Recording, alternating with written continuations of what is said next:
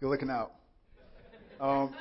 If you have your Bibles, we're going to be looking at Matthew chapter 7, verses 21 through 23. Matthew 7, verses 21 through 23.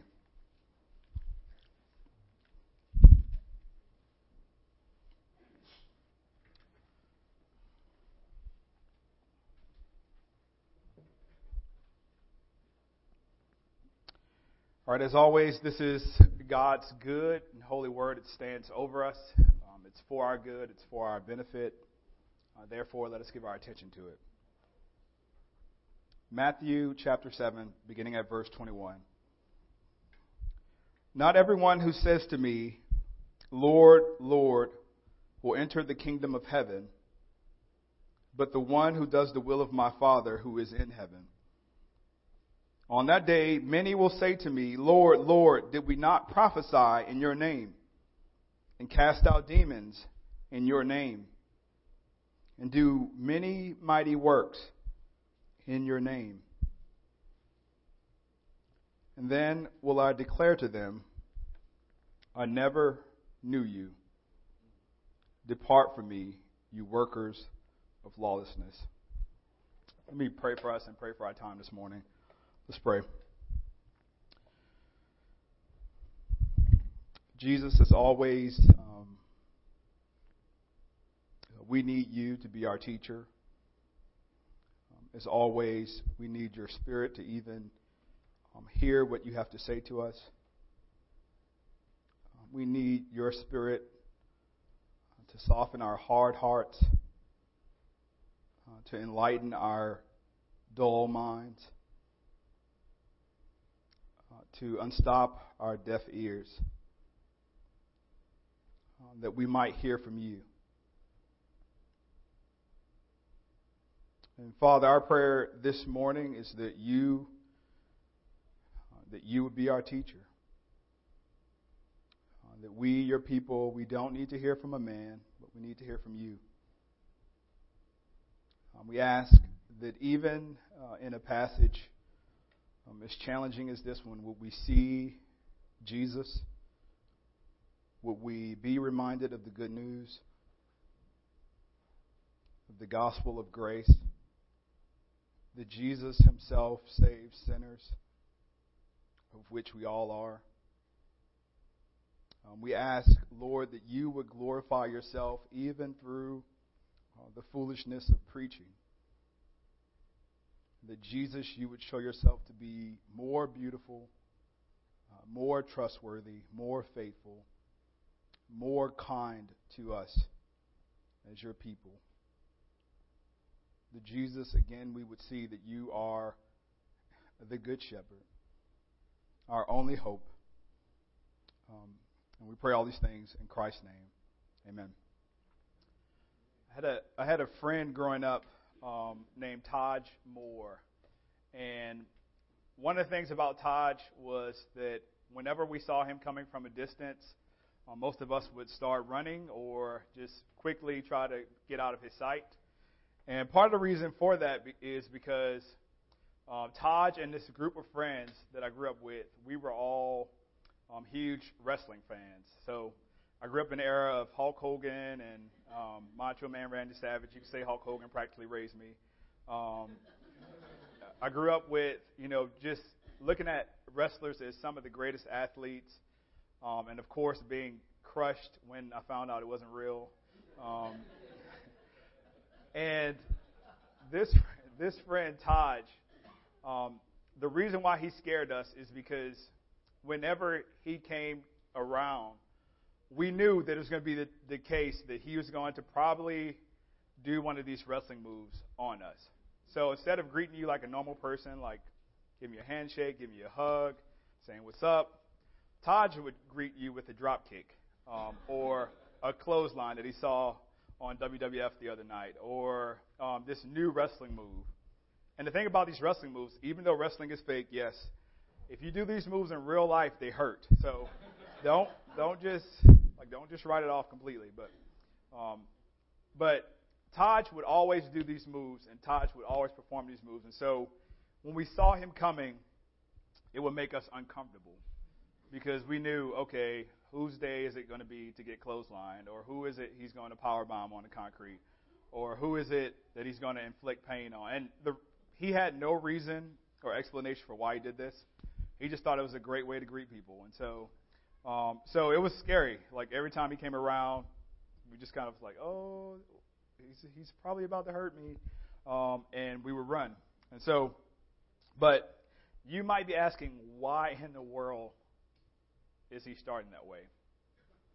And one of the things I think of when I think of my friend Taj, and how uncomfortable he made us feel when he came around, is I think that that's oftentimes a picture of what Jesus does to us. That there are some times when you are reading your Bibles, minding your business, and Jesus says crazy stuff like this. Like, I never knew you. And not everyone who says to me, Lord, Lord, will enter into the kingdom of heaven. That there are times where you read your Bible and Jesus unsettles you. That Jesus makes you uncomfortable. Jesus troubles you. And I guarantee you that if you ask anybody in this room what were their favorite Bible verses, these verses would not come up. These are not the verses you go to lay your head on the pillow at night and find comfort in. But, y'all, this is God's Word. That Jesus is teaching us, the kind and gracious Savior, Jesus is teaching us. And He's given us these words that you and I might take heart. You might be familiar with C.S. Lewis's words in The Lion, the Witch, and the Wardrobe, where the children are asking Mr. Beaver about what's Aslan like. And one of the questions they ask is he safe? Of course, Aslan is the God figure in these stories. And the children want to know, is he safe? We're about to meet him. Is he safe? And Mr. Beaver response is this: safe? Safe? Who said anything about safe? But he's good. And I think that is an apt picture of what Jesus is doing to us here in these verses. That Jesus is showing us that He is good to warn us of what's to come. That He is good to stir us out of these ideas of righteousness, out of these ideas of where our hope lies, and often to draw us to Himself. And as we look at this passage, Jesus talks about entrance into the kingdom of heaven. And He says this, that entrance into the kingdom of heaven is not through right theology, and it's not through works, but it's through Him. So if you want a 3-point sermon, there it is. Not through right theology, not through works, but through Him. How does this passage speak to us about entrance into the kingdom of heaven being not through right theology? That if you know Matthew's gospel, that in Matthew 5, Jesus begins to teach about what it means to be a disciple. In chapters 5 through 7, it's called the Sermon on the Mount. It's this long period of teaching and discourse that Jesus had with His disciples. And, He's talked about the Beatitudes. He's talked about what it means to pray as a disciple. And you're working through this passage. He's talking through fruit. He's talking about false teachers. And you're working through Jesus' sermon. And then you get to this section. That in verse 21, He says, not everyone who says to me, Lord, Lord, will enter the kingdom of heaven, but the one who does the will of my Father who is in heaven. Now, in the context that Jesus speaks these words, you have to understand that when Jesus says, Lord, Lord, that it has far more significance than it does in our 21st century Southern culture. That a lot of times we use the word Lord, we use it in vain. We don't speak of it as reverently as the people of Jesus' day would have spoken using that word. And especially to a culture that was ruled by Roman authority, that when Jesus says that these people are saying about him that he is Lord, that what he's communicating is that yes, they do understand some things about me. You do get who I am. You do rightfully understand that I am Lord. But in the context of Roman culture, that you were taught only one person was Lord, and that was Caesar. And if anyone dare said anybody else other than Caesar was Lord, then that was a crime punishable by death. That how dare you call this man from Jerusalem, a Jew, Lord?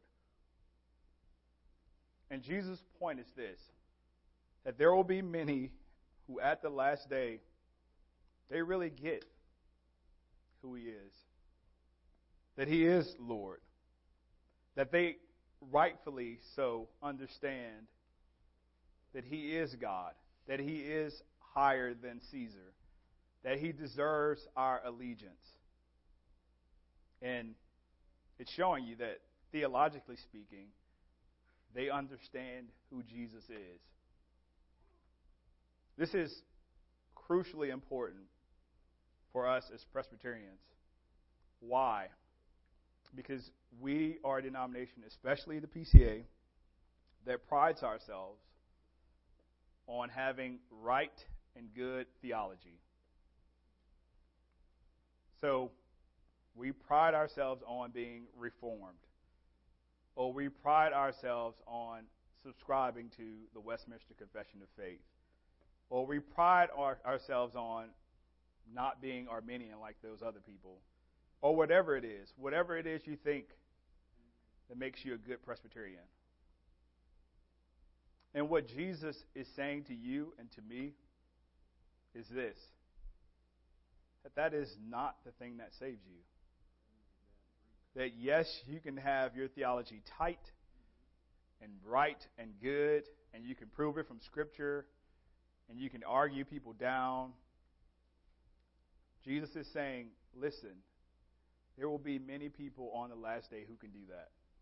There will be many people who will say, Lord, Lord. There will be many people who understand rightfully who I am, whose theology is good. And he says to them, I never knew you. Depart from me, you workers of lawlessness. Now, please don't misunderstand me. I'm not saying that what you believe about God doesn't matter. I'm not saying that it doesn't have importance. I'm not saying that the Bible doesn't communicate what God is like. But I'm saying those truths, in and of themselves, divorced from Jesus, do not save you. And Martin Lloyd-Jones, he was a 20th century Baptist preacher, talks about orthodoxy and talks about right theology. And he talks about its relationship to saving faith. And he says this, that orthodoxy is absolutely vital and essential. Unless we believe that Jesus of Nazareth is indeed the Son of God, unless we recognize him as the eternal Son, substance of the eternal substance, made flesh and dwelling amongst us, unless we believe the New Testament doctrine that he was sent by God to be the Messiah, the Savior of the world, and that because of that, he has been exalted and is Lord of all, to whom every knee shall eventually bow, we are not Christian at all. We must believe that. To be a Christian is a matter of believing certain truths concerning the Lord Jesus Christ. In other words, believing on him. There's no such thing as Christianity apart from that.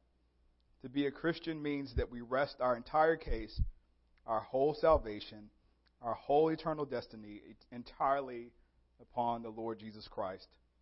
That is why a true Christian says, Lord, Lord. That is the content of the statement. It does not just mean that saying the right words. It indicates that we mean those things when we say them. That when we say, Lord, Lord, do we mean those things when we say them? And what Jesus wants us to at least ask the question of is, what role does right theology play in my understanding of God's grace and mercy to me? And if it is the ultimate thing, if it comes before Jesus, then he would have you repent of that and rest in him. That right theology will not gain you access into the kingdom of heaven. There will be many on the last day who say that, Lord, Lord. But secondly, works are not the means by which we gain entrance into the kingdom of heaven. And you see this in verse 22, that Jesus says, on that day many will say to me, Lord, Lord, did we not prophesy in your name and cast out demons in your name and do many mighty works in your name? And then will I declare to them, I never knew you. Depart from me, you workers of lawlessness, says Jesus. That if these verses were not already bad enough, this verse makes it worse. That I want y'all to think about what Jesus is saying. That here it is the case that many great things are being done, and they are done in his name. That is so troubling. That Jesus is saying there are people who are prophesying in his name. They are casting out demons in his name. And Jesus is saying, I don't know you. I do not know you. That is troublesome because of this. That why in the world does God allow people to do things in his name who are not in relationship to him?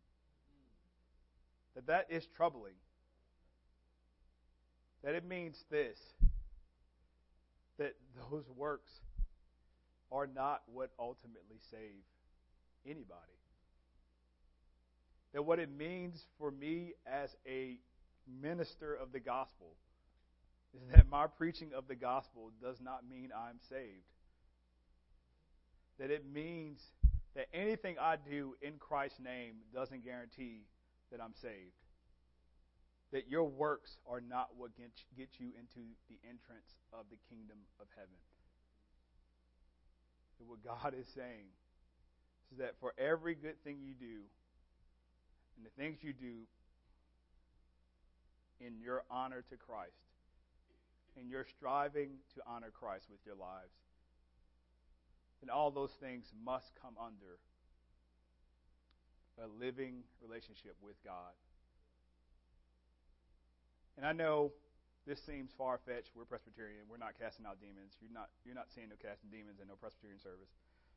If you're not in a Presbyterian church, if you are seeing that. But what would Jesus be saying to us, to the Presbyterian church, or to whatever Christian church or background you're from? That there will be people who say to him, Lord, Lord, did we not baptize our children in your name? Did we not attend worship week in and week out in your name? Did we not serve the youth of our church in your name? Did we not pray? Did we not preach the gospel? Did we not do RUF? Was I not a campus minister in your name? And what Jesus is saying is that there will be some who at the last day, he says frankly, I never knew you. Depart from me. And these are hard words. That what God wants you and me to do is not go, okay, that's for somebody else over there. But to go, Is Jesus calling me to himself? Does Jesus want me to see the ways that I'm resting in my faithfulness to him, or my Bible reading, quiet time, or my prayer life, or my ministry to the church, rather than him? And he is calling us out of that. I had a friend who he's now church planting, but we were in seminary together, and in the middle of our preaching class, God works through someone's sermon, and this student is hearing over and over the gospel preached, and he realizes, you know what, I don't really believe what these men are preaching about. And he realizes in seminary that he's not really a Christian. Now, if you had asked me if there's anybody who I'm certain of is a Christian our first year in seminary, it would have been that guy. That outwardly, he looked really good. Outwardly, he preached the gospel. He served faithfully. And here it is, he stood up before the class, and we prayed for him and prayed over him for him to receive Christ. And his reasons were this, that he remembers hearing the gospel, even serving in youth ministry, but his reasons for not coming to faith was this: he didn't want to be the youth minister who gets converted at a conference, and so he was just too prideful. And years down the line, God works and saves him and brings him and draws him to himself.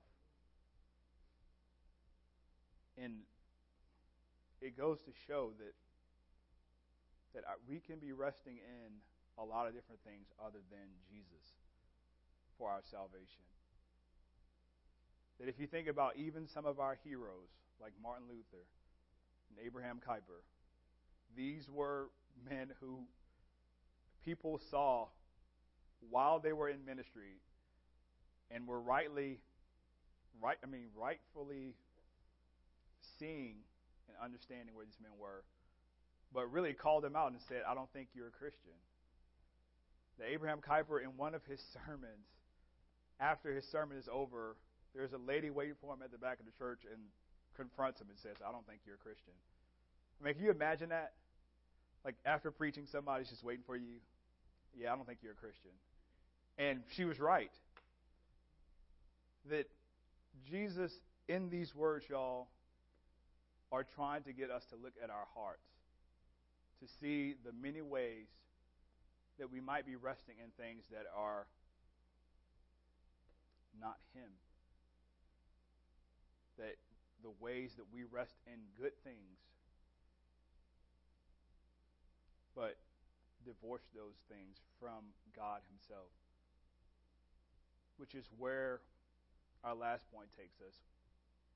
That Jesus is showing that entrance into the kingdom of heaven is through him, and reminding us over and over again the entrance is through him. And you see this in 22, where it says, not everyone who says to me, Lord, Lord, will enter the kingdom of heaven, but the one who does the will of my Father who is in heaven. And I think those words, where Jesus says, the one who does the will of his Father in heaven, in a lot of ways resembles what he says to his disciples in John 6. And in John chapter 6, he's talking to his disciples about what it means to follow him and how hard it will be to follow him. And his disciples ask him the question. And in 6:28 of John, they say to him, what must we do to be doing the works of God? In other words, what they're asking is, what does God want us to do? Tell me. And Jesus answered to them in 29 is this: this is the work of God, that you believe in him whom he has sent. That this is the work of God, that you and I believe in Jesus, the one that God has sent. And it's a reminder again to us that all our life and hope and joy and peace comes first and only through a relationship with Christ. That you and I have to be reminded that our theology doesn't save us, our works don't save us, but Jesus saves us. And I want you to understand that there will be people in heaven who are not reformed. Please understand that. There will be people in heaven who don't agree with you theologically. There will be people in heaven who do not do the same things you do for quiet time. But what God is communicating is they are saved just like you are through Christ alone. And so when you sing that hymn here, in Christ alone, that what it's reminding you of again and again is that is the only thing that saves you. That is where your hope is found. The Jesus himself. And that is good news. That God is saying to us that he is a God for people who don't have him figured out perfectly. He is a God for people whose theology is not tight. And your theology is not tight either, because if it were, you would live perfectly. If understanding and growing in relationship with God was a matter of just knowing things about God, then you should live perfectly. And it should humble us that we don't live up to our theology. And what God is communicating to us again is you and I need Jesus, and you and I are saved by Jesus alone.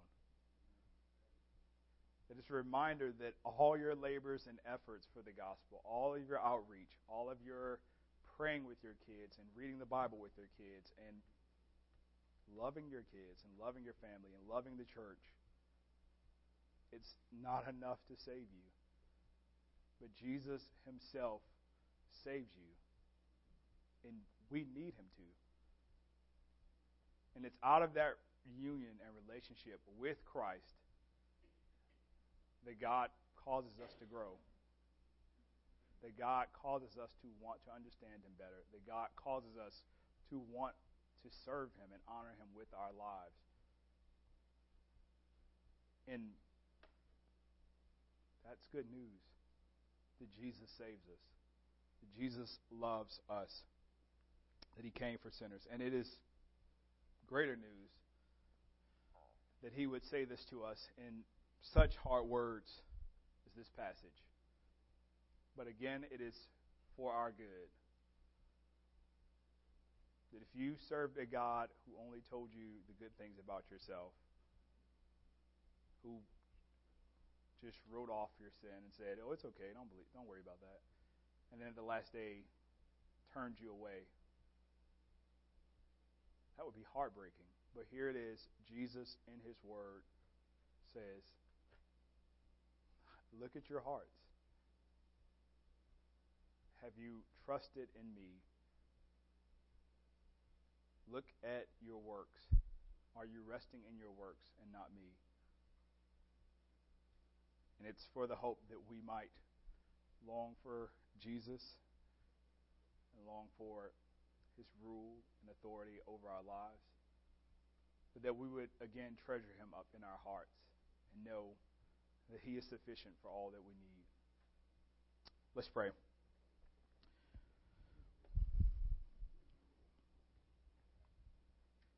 Jesus, thank you that you are patient with us. Thank you that you said such hard words to your disciples and to us.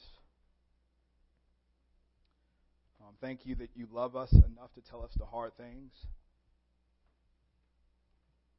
Thank you for showing us our blind spots and in many ways we move from the gospel, and in many ways we move from our hope only being in Christ. We ask your grace again, Lord, to accept your word. We ask that you would help us, Jesus, to love you more and cling to you more, rather than our accomplishments, rather than our theology, rather than all that we're doing for you. Jesus, help us. We ask, Lord, that you would bless our church, that you would make us a people who love Jesus more. And out of our love for Jesus, we love where you have us, and we love the people you put in our midst and around us. We thank you, Lord, that you continue to shape us and change us. And we pray for more of your grace, more of your mercy, to see the many ways that you are convicting us of our sin and our pride. Please continue to work. Please continue to shape and make us more like yourself, we ask. In Jesus' name, amen.